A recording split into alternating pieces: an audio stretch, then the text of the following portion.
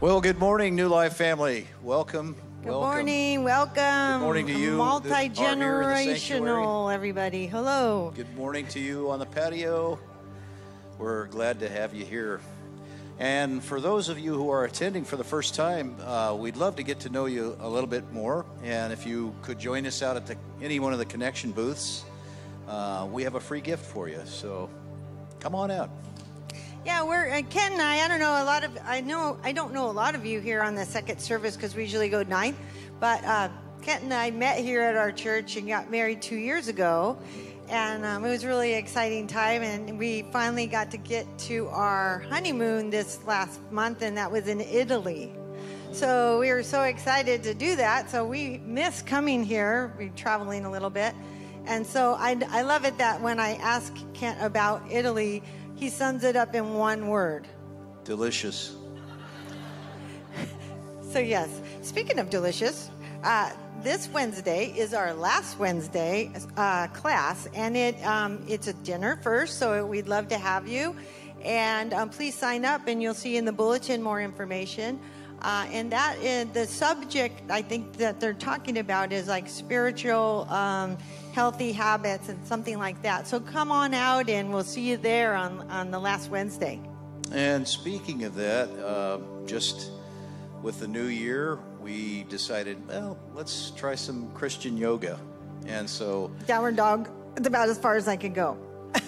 So last week, the instructor brought up a verse from Ephesians 3:18-19, and then later in the morning, we started to read our devotional, and it was Ephesians 3:18-19. So I wanted to read that to you, if I may, and let me get situated here.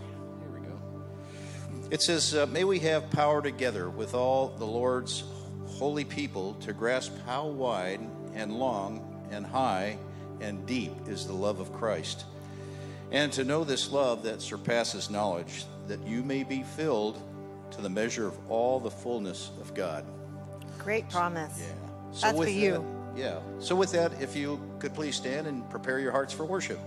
And welcome.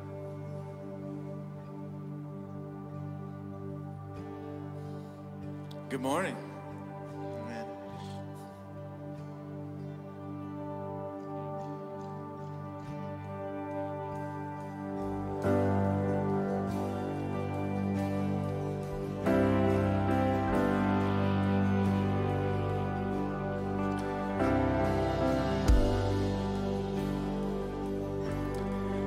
I've searched the world,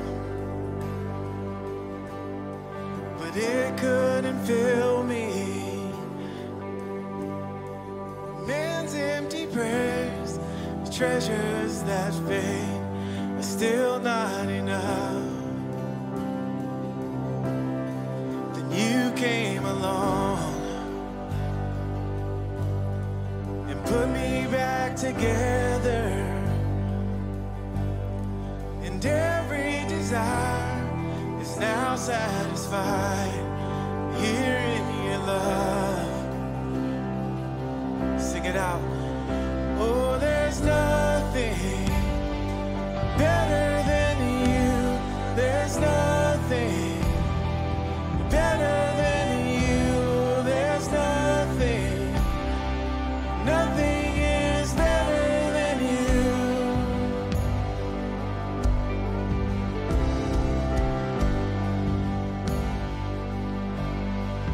I'm not afraid.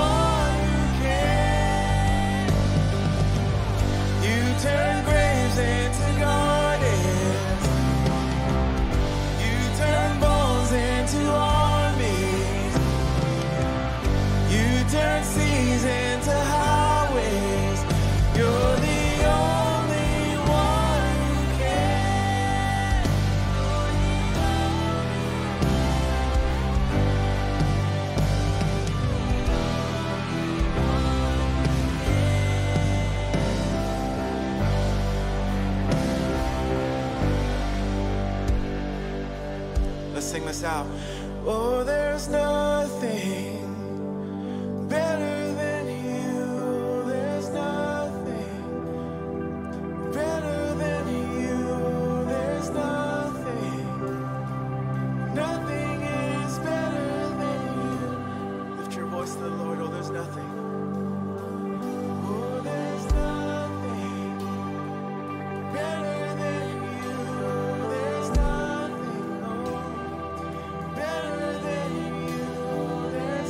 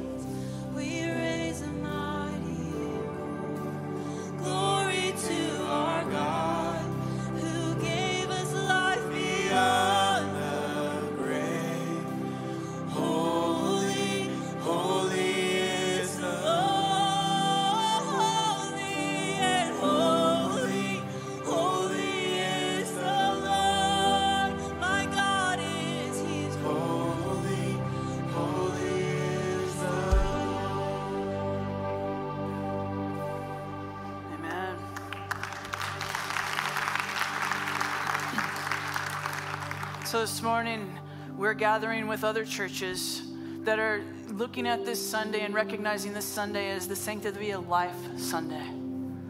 And we do celebrate and we do worship a Lord that is holy. And none is holier than He, and He is the giver of life, the creator of life. And we acknowledge that we are the created and He is the creator. And on this Sunday, we gather together because we recognize that not only is He the creator, but we live in a broken world.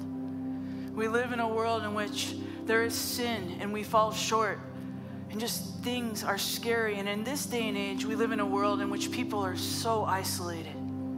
Whether married or single, people find themselves lonely, without a village of people, without support. And so on this Sunday, we come together as the church, no matter where we're located. And we acknowledge that there is a time and a place where people are struggling to make a determination about what to do about pregnancy. That there are people who are finding themselves alone and desperate and trying to make a decision about whether to keep a child or not, and that we know that adoption is an option and abortion is something that we deal with every day. And when we're alone and when we're scared and when we don't know what to do and we don't have anybody speaking into our lives, supporting us, encouraging us, then it's a battle that we have. And so on this Sunday, we come together to pray for those who are affected by abortion. And you know what? God is not just the God of those who are affected by abortion. He is the God of all life. Sanctity of life means that we also are here as the church, coming together to help those who are dealing with this decision, who have had to make that decision, for those who deal with domestic violence, for those who deal with abuse, who feel like their life today is better off not living anymore. He is the God of all life. And He makes it perfect and in His image. And so this morning, I'm asking you to join me in prayer as we lift up those in our community and we lift up those agencies and those who are willing to walk alongside those who are struggling and who are hurting and who are scared and are alone. So Father, we come before you right now. We thank you, Lord, that you are the creator of life and that you are holy. And there is no one holier or more powerful or greater than you. Father, we come to you as the church, as brothers and sisters, as your family. And we acknowledge, Lord, that you are calling us to walk side by side with the broken, with the hurting, with the scared, with those who do not know what decision to make, and who are faced with things that maybe are life-altering, Lord, that you call us to be the light in the darkness in a broken world. But we can only be the light if we come to you first and fill our lives with your truth. We live according to your spirit. And so this morning, Lord, we thank you for places like Lifeline. We thank you for those who are willing, who are called to walk alongside, to maybe be in that room as a woman is trying to make a decision about what to do, Lord. And we just ask blessings upon them. And we pray, Lord, that if you are stirring in our hearts, that you would move us to continue to support and be there and to open our eyes and to be there for the lives that are hurting and don't know you or are missing the message that hope is only found in you. We thank you that you are always on the move, and we give our lives to you, Lord. In Jesus' name we pray. Amen. May we continue worshiping him.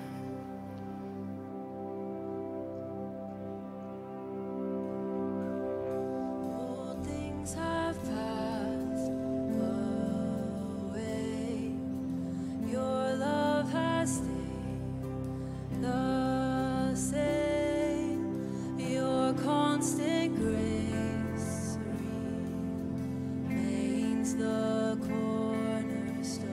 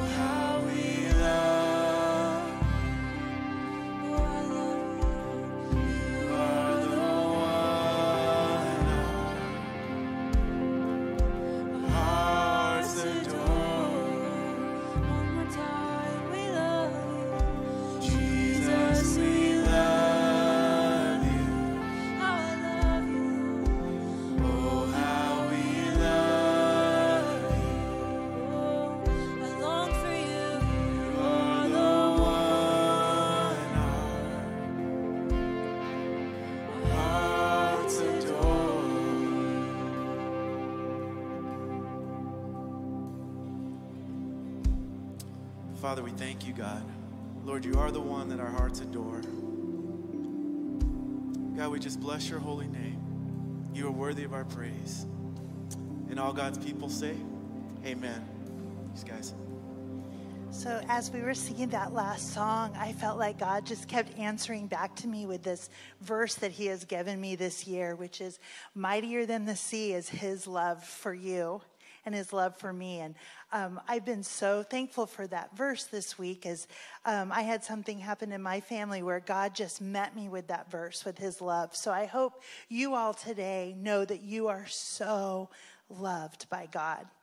And I would love to invite the ushers forward to receive the offering. And this is something that we do where we're able to partner in just a little way with God in what he's doing here at New Life and beyond. And we thank you for your generosity.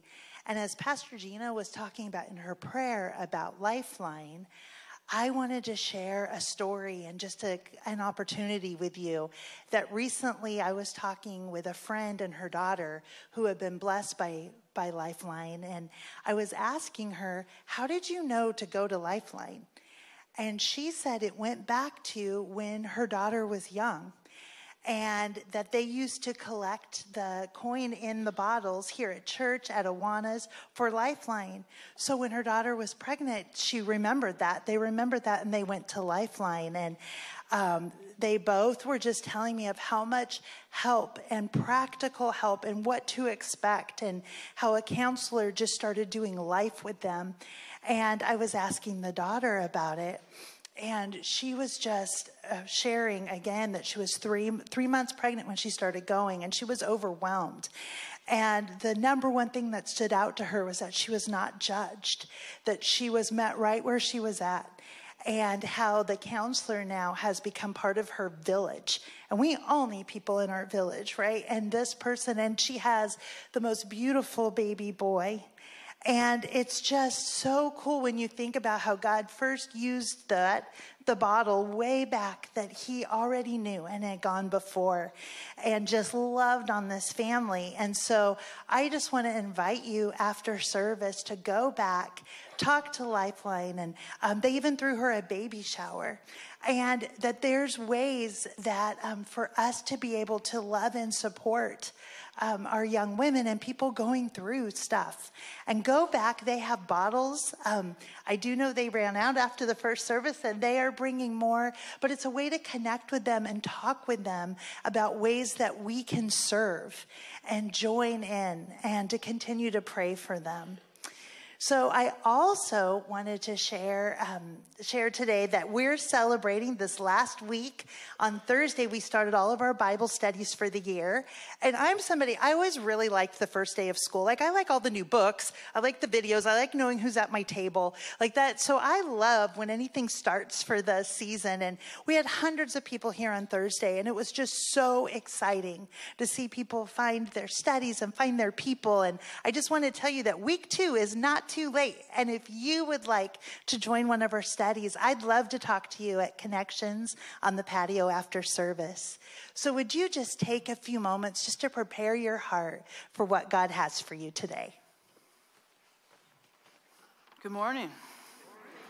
Good to see all of you this morning. I know that we probably have people out on the patio. I want to say good morning to you, and online, and I just think it's awesome. I always enjoy the idea and just knowing that we choose to come together to worship God, to read his word, to basically put ourselves in his presence and become the people, and press in to become the people he's called us to be.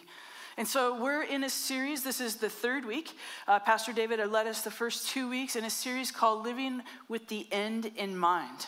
And in doing that, David has been looking at the book of Ecclesiastes. Now, we haven't really been going verse by verse or chapter by chapter, but we've been looking at this book and reading what the teacher has to tell us. And it's been an interesting couple weeks.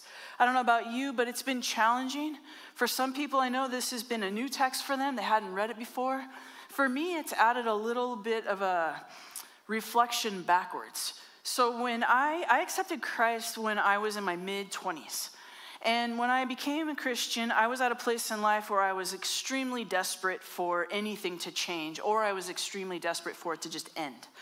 And my volleyball coach actually came to me and said, do you know Jesus as the Lord and Savior? And I was like, I don't know. And I think he took that as, I'm going to take that as a no. And so he asked me if I wanted Jesus to be my Savior. And I remember him talking about, your sins are forgiven and you're going to go to heaven. And I was like, oh, okay. I am all about not going to hell, so I am going to say yes. And so I felt like, yes, I am accepting Jesus as Lord and Savior. I have punched my ticket to heaven, and this is awesome. But what happened was after I became a Christian, a lot of people started saying, hey, you need to start reading your Bible.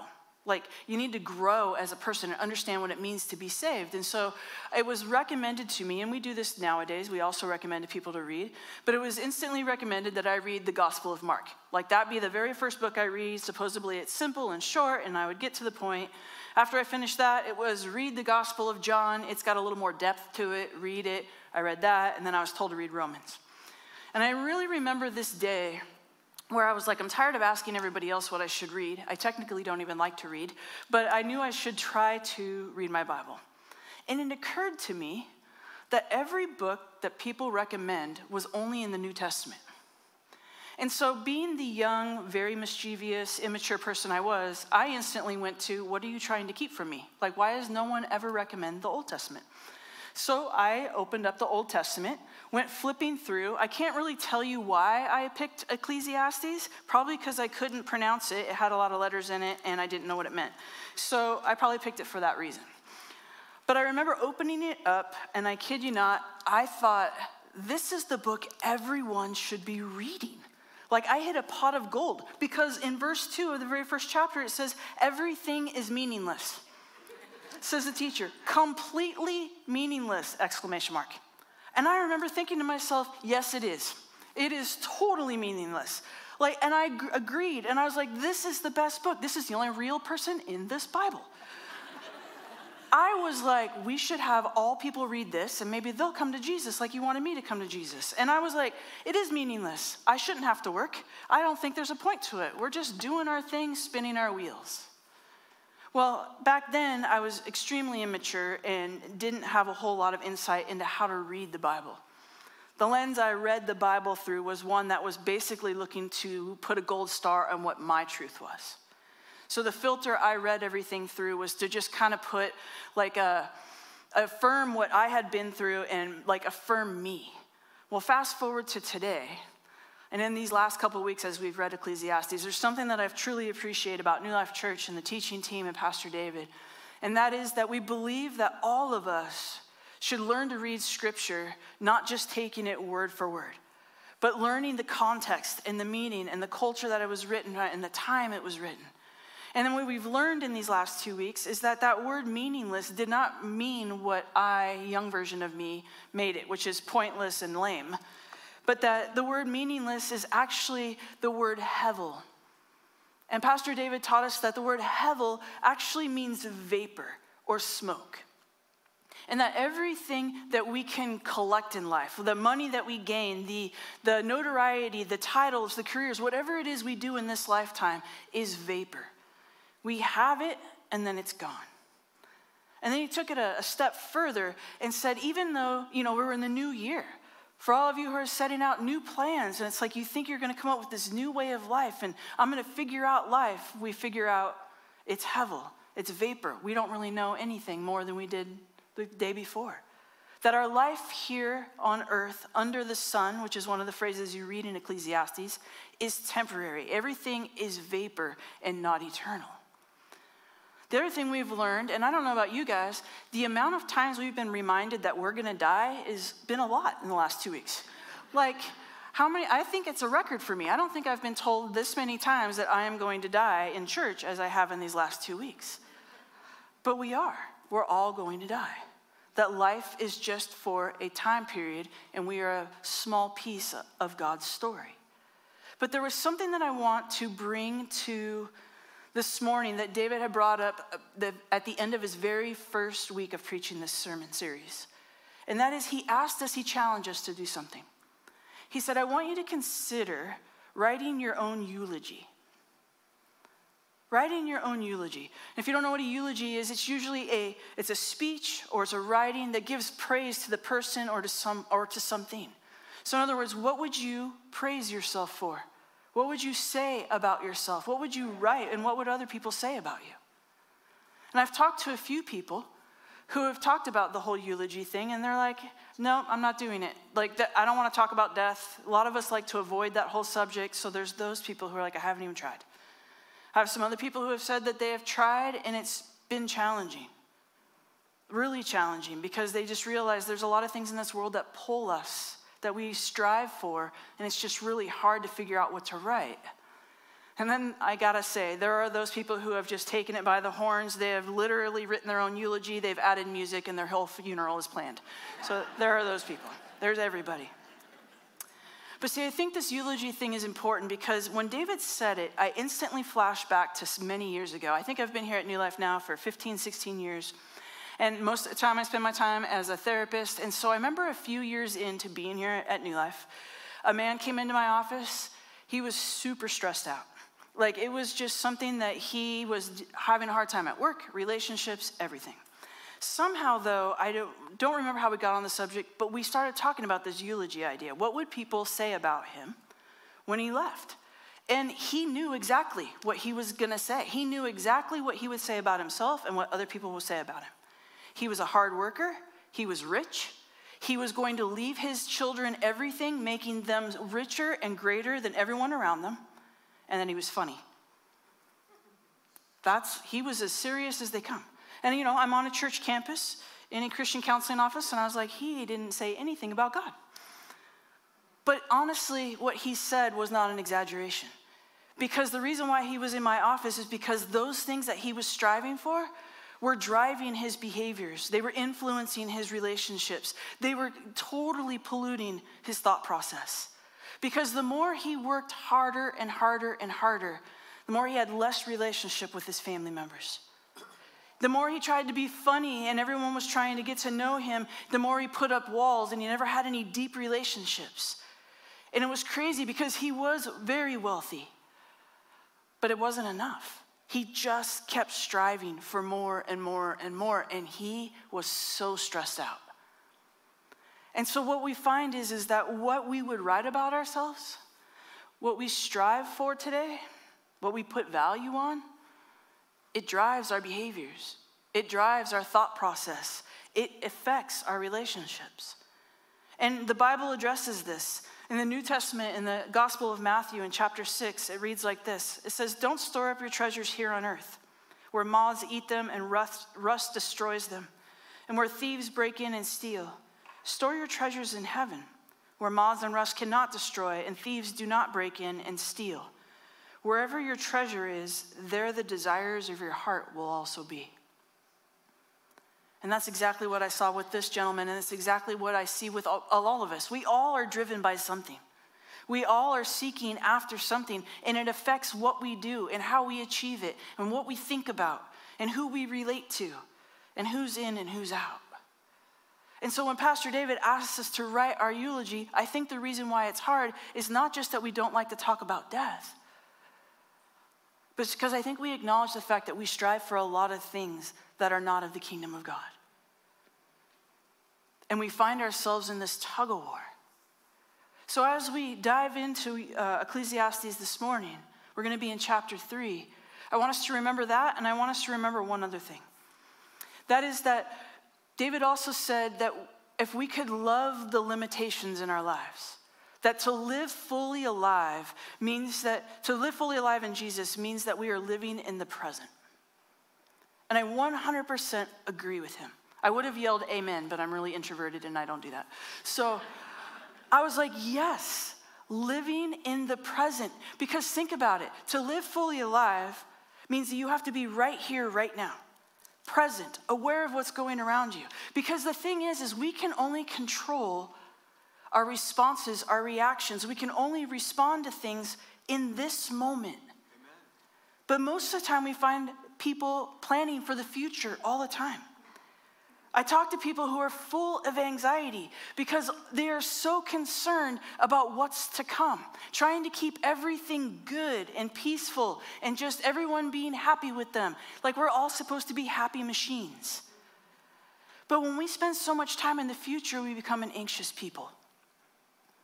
When we reminisce about the past and get stuck and replay over and over and over again what was, we become really depressed. So the only way to live fully alive is to be right here, right now. But there's something about loving the limitations that's going to apply to this morning. And the reason why I want you to remember the eulogy and living in the limitations and loving them is because it will change the lens in which we view Scripture. It'll change the filter in which we see each other, and it'll affect the filter in which we view our relationship with us and God. See, the whole point of even coming here this morning is because we hopefully have the desire to have that filter changed, and that we see things the way God sees things, that we treat each other the way God asks us to treat each other, that we own the identity that he tells us of who we are in his word. And so this morning, we're going to start in Ecclesiastes chapter 3. We're going to start at verse 1. And we're going to bounce around it a little bit. But verse 1 says this, and the teacher writes this poem, 1 through 8. And he sets up not only a beautiful poem that most of you have heard, but he also sets up a problem for us to wrestle with. And so it reads like this: for everything there is a season, a time for every activity under heaven, a time to be born and a time to die, a time to plant and a time to harvest, a time to kill and a time to heal, a time to tear down and a time to build up, a time to cry and a time to laugh, a time to grieve and a time to dance, a time to scatter stones and a time to gather stones, a time to embrace and a time to turn away, a time to search and a time to quit searching, a time to keep and a time to throw away, a time to tear and a time to mend, a time to be quiet and a time to speak, a time to love and a time to hate, a time for war and a time for peace. Now, I know most of you probably have the song playing in the back of your head as you're reading it. You can hear the music. Because many of us have heard these words. Whether it's through a song or whether it's been at a funeral, we've heard these words. Because these words are true. There is a season. We go through all of these seasons. All of us will experience some of this at some point in our lives. You don't have to believe in God to know this to be true.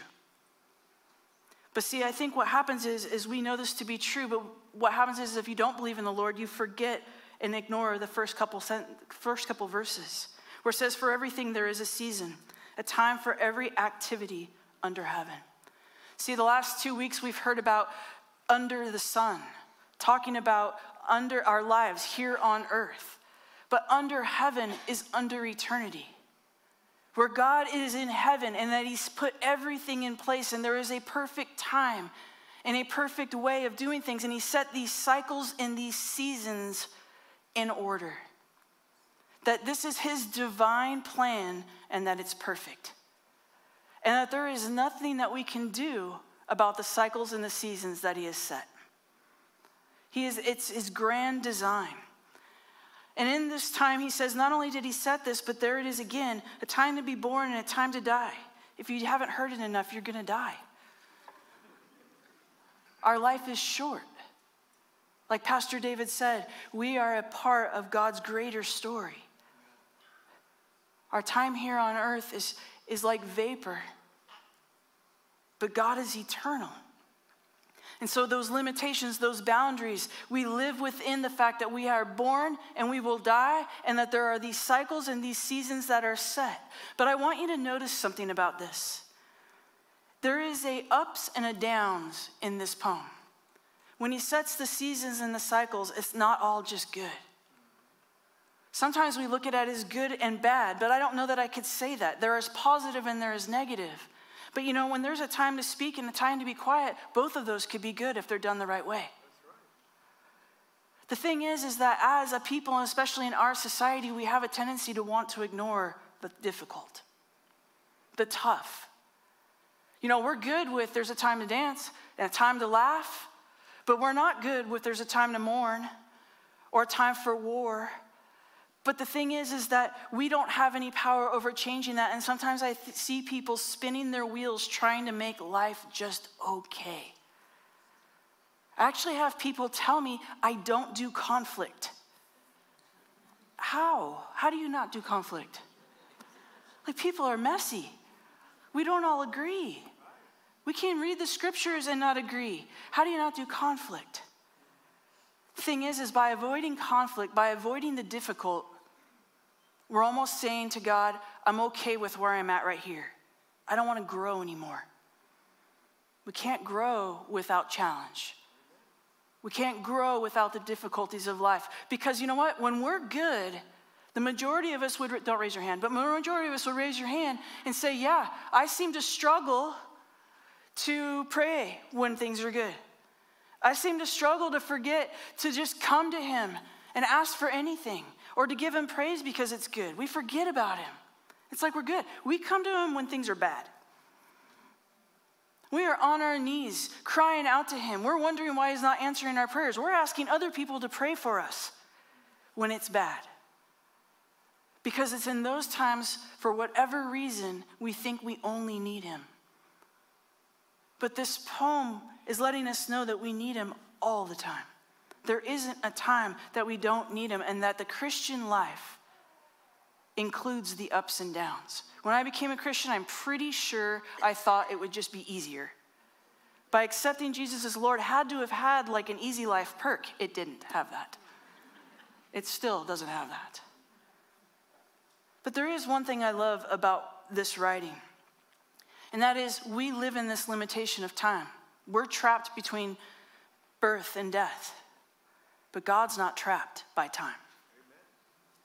He's eternal. And see, I read one author and he said, when you realize that God's not trapped by time, when you realize this is his design, his divine design, that we have no power, we can't change the seasons, we can't prevent them, we have no control, that actually should bring us hope. And maybe that's a weird concept, but think about it. We worship a God who is never out of control. We worship a God who never says, oops. We worship a God who he never scratches his head and he's like, I didn't see that coming. We worship a God whose plan is in place and it is perfect and it is in the right time. And we worship a God who is always aware of what's going on, who sees the beginning and the end. Always. And we place our hope in a God who is not like us. See, church, it's not our responsibility. We don't have to make everything okay. We don't have to make it all good for everybody. We don't have to figure it all out. God's got it. What we have to do is bring our lives to him. What we have to do is declare him Lord and come to him and say, make me more like you. Help me react and be the person that you want me to be right here, right now. See, I think this is powerful, and when I was studying it, I realized everyone knows these words, but I wonder how many people realize that these words are not just seasons. This is God's divine plan, and that he has a purpose for everything he does, and we have no power to change it, but we have hope and a belief, and we stand on a foundation that for everything there is a reason. And what I love is that the writer, the teacher doesn't leave us hanging there with just this problem, with this, hey, guess what? You don't have any power. This is just the way it is. He goes on to kind of answer the problem and to give us a solution, to change the lens of our eyes about how we view life. He says in verse 9, what do people really get for all their hard work? I have seen the burden God has placed on us all. Yet God has made everything beautiful for its own time. He has planted eternity in the human heart, but even so, people cannot see the whole scope of God's work from beginning to end. See, he says, I see it. I see the burden that's been placed on us. We live in this short amount of time. We have this tug of war between following his will and wanting to do the things of this world. I see the burden that we can't see the big picture.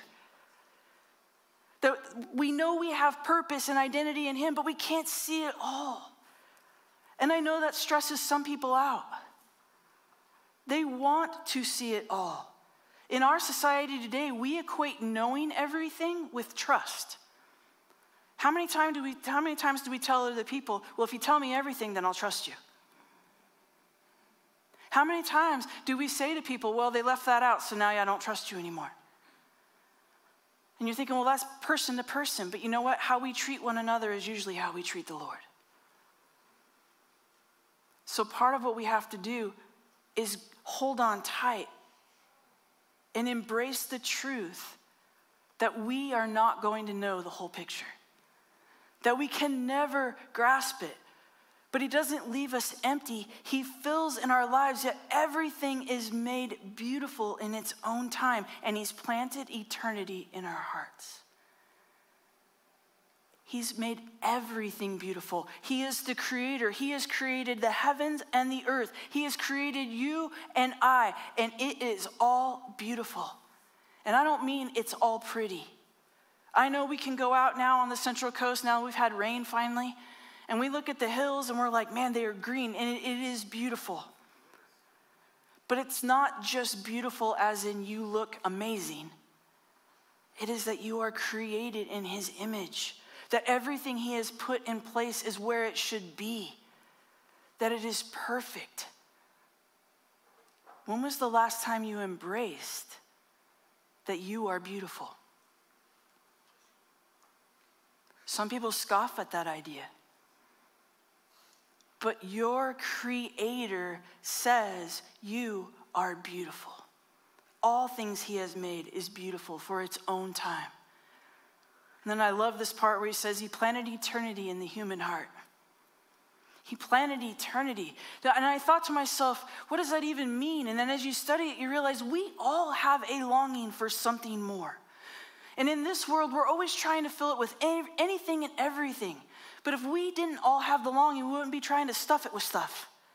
We have this longing for more. There's got to be more than this day in and day out. There's got to be more than what we see in this broken world. And there is. There is eternity. There is this desire to be with God, to be fulfilled and created and made more, and to be with our Creator. We can fill it with whatever we want, but the truth is, it is from God. This deep desire that we have in the human heart. And that desire comes and it's going to stay there, even though we will never know the whole picture from beginning to end. We have to be able to live in the limits and know that we are the created and he is the creator. And that's okay. That if we can embrace that, then we can see that what God is offering us and what God creates is eternal. And when we embrace that, we realize that the things of this world are not going to fulfill us. We will stop chasing the things that they say make us famous and wealthy and well-rounded or whatever, fill in the blank. See, as believers, we want our identity rooted in him. And so that desire is to chase what's eternal, not temporary. But it takes faith. Faith means we have to trust in what we don't see. And for some of us, that is really hard. Without the whole picture, we ask ourselves, can I really trust God? I have some people who will tell me, if he would just show me a little bit more, then maybe I'd be on board. Well, if he showed you everything, then what's the point of having him? See, the more the society grows and the more it tries to fix itself, the more we start turning away from God and thinking that we've got this, and we don't. We're fooling ourselves. Trust is hard. But you know what? We have to trust God that every season that comes, he's there for us. We have to believe that he's never going to leave us hanging. We have to stand firm in who we are. And that's what he's asking us to do. And that's what he's telling us to do, is to look at this life through a lens of eternity. He goes on in verse 14 and he says, and I know that whatever God does is final. Nothing can be added to it or taken from it. God's purpose is that people should fear him. What is happening now has happened before. And what will happen in the future has happened before. Because God makes the same things happen over and over again. The cycle happens. God's plan is set.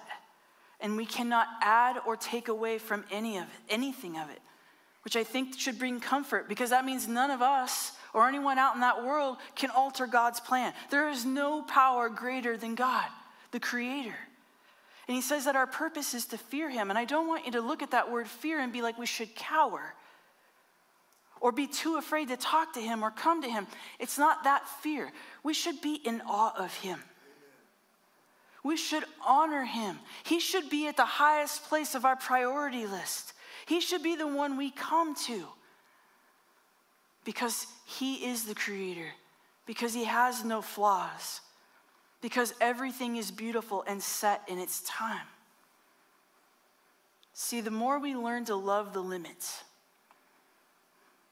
the more we embrace the fact that there is a beginning and an end, then as we mature and as we grow, we don't desire to grow powerful.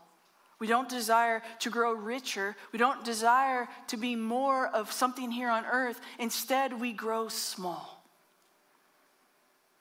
Because maturity means that he is great and we are small.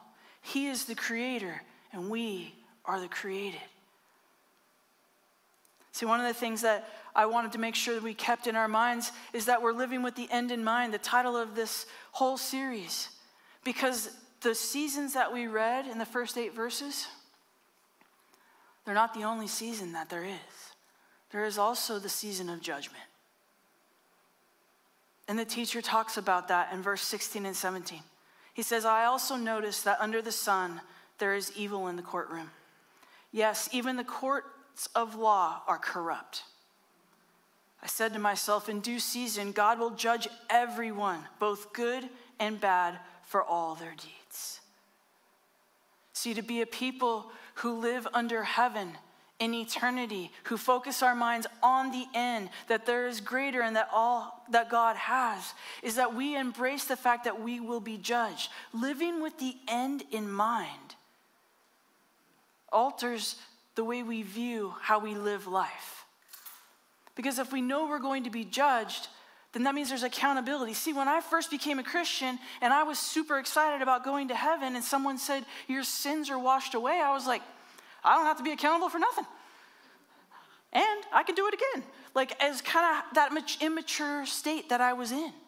Because I was missing hope. I was missing the whole concept that my life was now going to be lived for my Lord.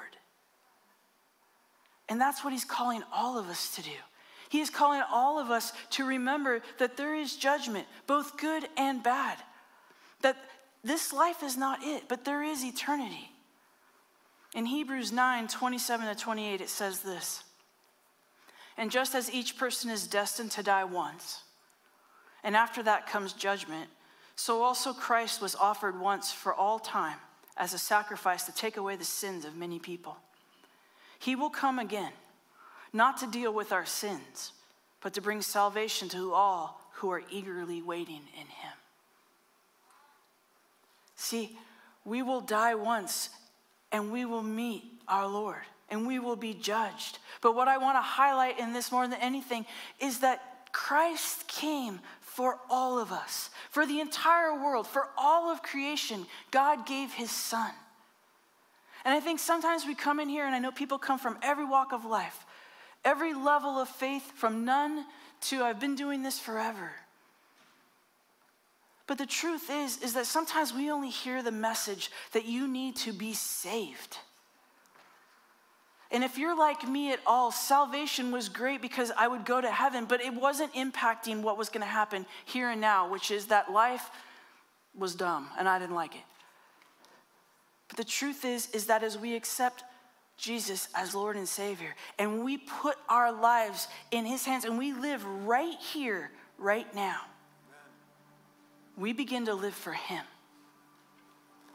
We are concerned with his will and who he says we are, and we strive to become a people, the church, brothers and sisters who are looking to be light in the darkness.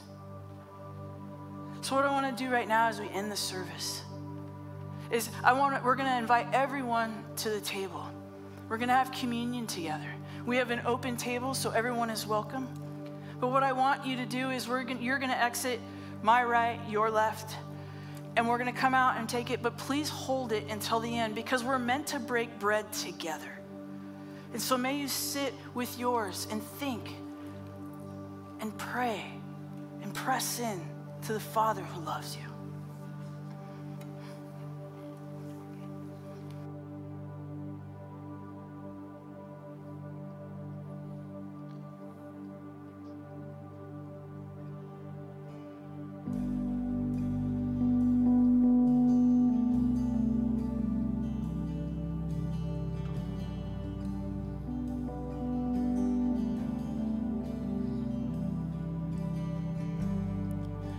Worthy of every song we could ever sing, worthy of all the praise we could ever bring, worthy of every breath we could ever breathe. We live for you, we live for you. Jesus, the name above every other name. Jesus, the only one who could ever save.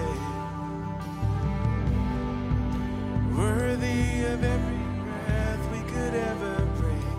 We live for you. We live for you. Holy, there is no one like you. There is none beside you.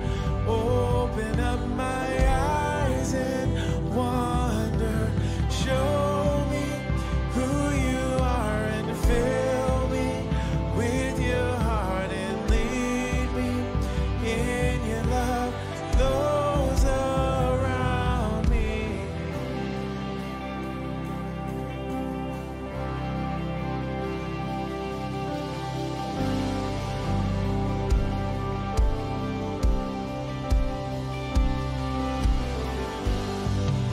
Worthy of every song we could ever sing,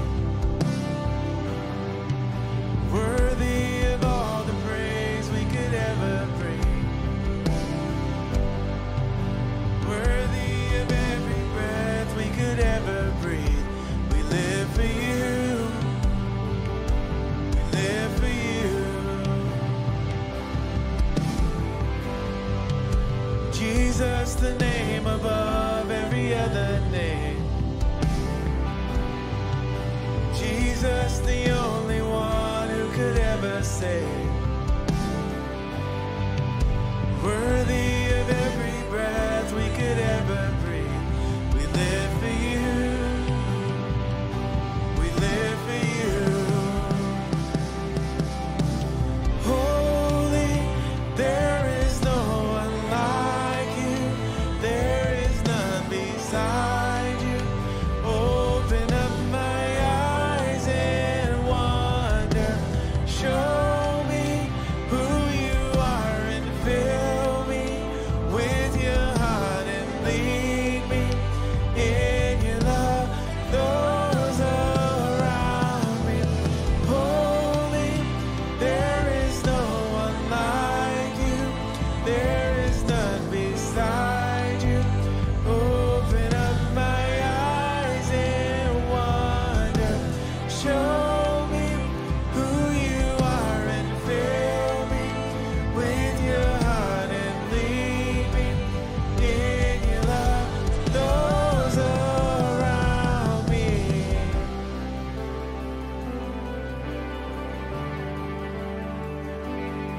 Your love,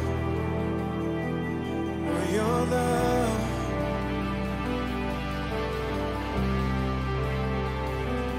Fill our hearts, fill our hearts.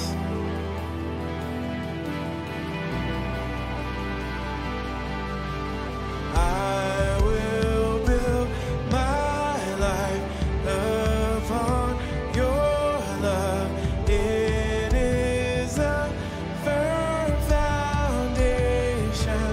I will put my trust in you.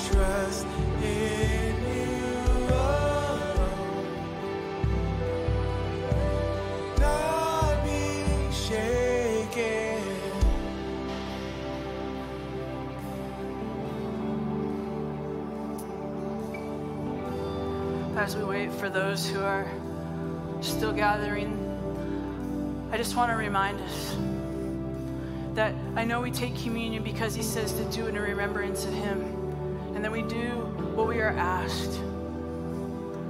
But we also take communion because we are a people of hope, because we can celebrate and give thanks for the salvation and for the new life that Jesus gives us. We also take communion because we are a people who are waiting for him to come back and believe that he will come back, and that we are the people of the in-between, the people who know we didn't get to meet him, we've never seen him, but we 100% believe he will come back. And so this morning, as we break bread together, may we own our identity in Christ, because we do this not as a task to check off a list, but we do this because we want to be obedient and because we are his children. So Christ took the bread and he broke it. And he said, take this bread and eat in remembrance of me.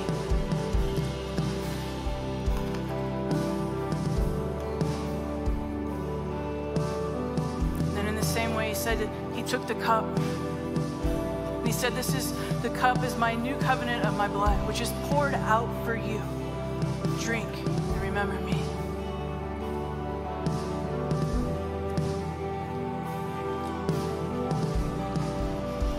As we close, will you stand with me?